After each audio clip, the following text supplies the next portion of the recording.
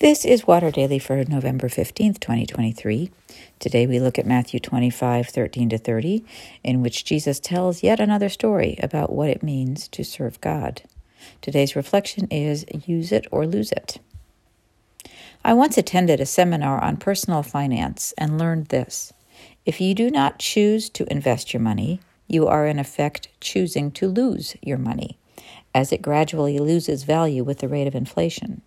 Not choosing means losing.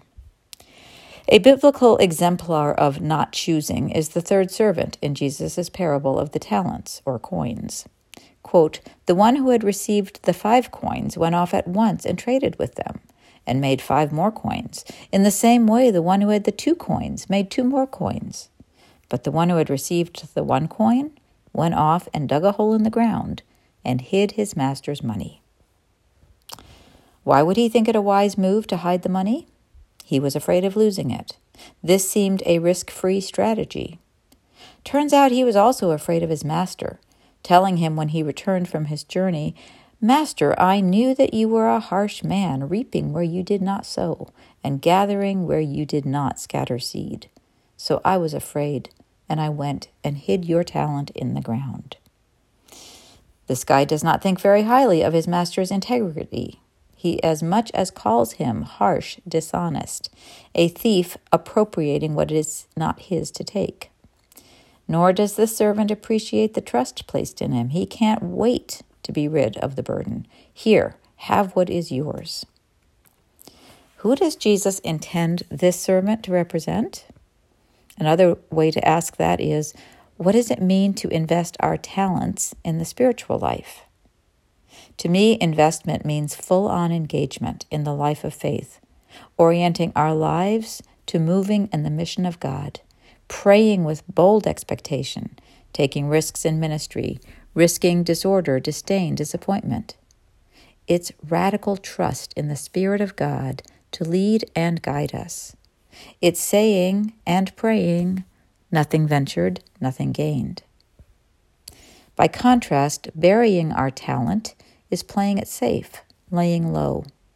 Instead of radical trust, we exhibit radical mistrust in the power and promises of God. We focus on institutional religion and its rituals and pay more attention to the unanswered prayers and things that didn't work than to our victories in God. We allow ourselves to become bench warmers or pew warmers, disabled and sidelined. The master in Jesus' story has no patience with this. Quote, "But his master replied, 'You wicked and lazy servant. You knew, did you, that I reap where I did not sow and gather where I did not scatter? Then you ought to have invested my money with the bankers, and on my return I would have received what was my own with interest. So take the coin from him and give it to the one with the 10 coins. Which servant do you feel most like today? The big risk taker investing all 5 of her coins? The moderate one with the 2? Or the one who plays it so safe he accomplishes less than nothing? If you're in the latter category, faith-wise, what's holding you back? Do you mistrust God because of some pain that you feel God allowed, did not prevent? Prayers you did not see answered? Do you see God as a harsh judge or as loving Father? You can afford to be honest with God. Allow the Spirit to pour some healing balm into those wounds. And think about trusting again. The great thing about being a servant and not a master is that we don't have to worry about results. We just have to follow orders and give it our all and let God bring about the outcome.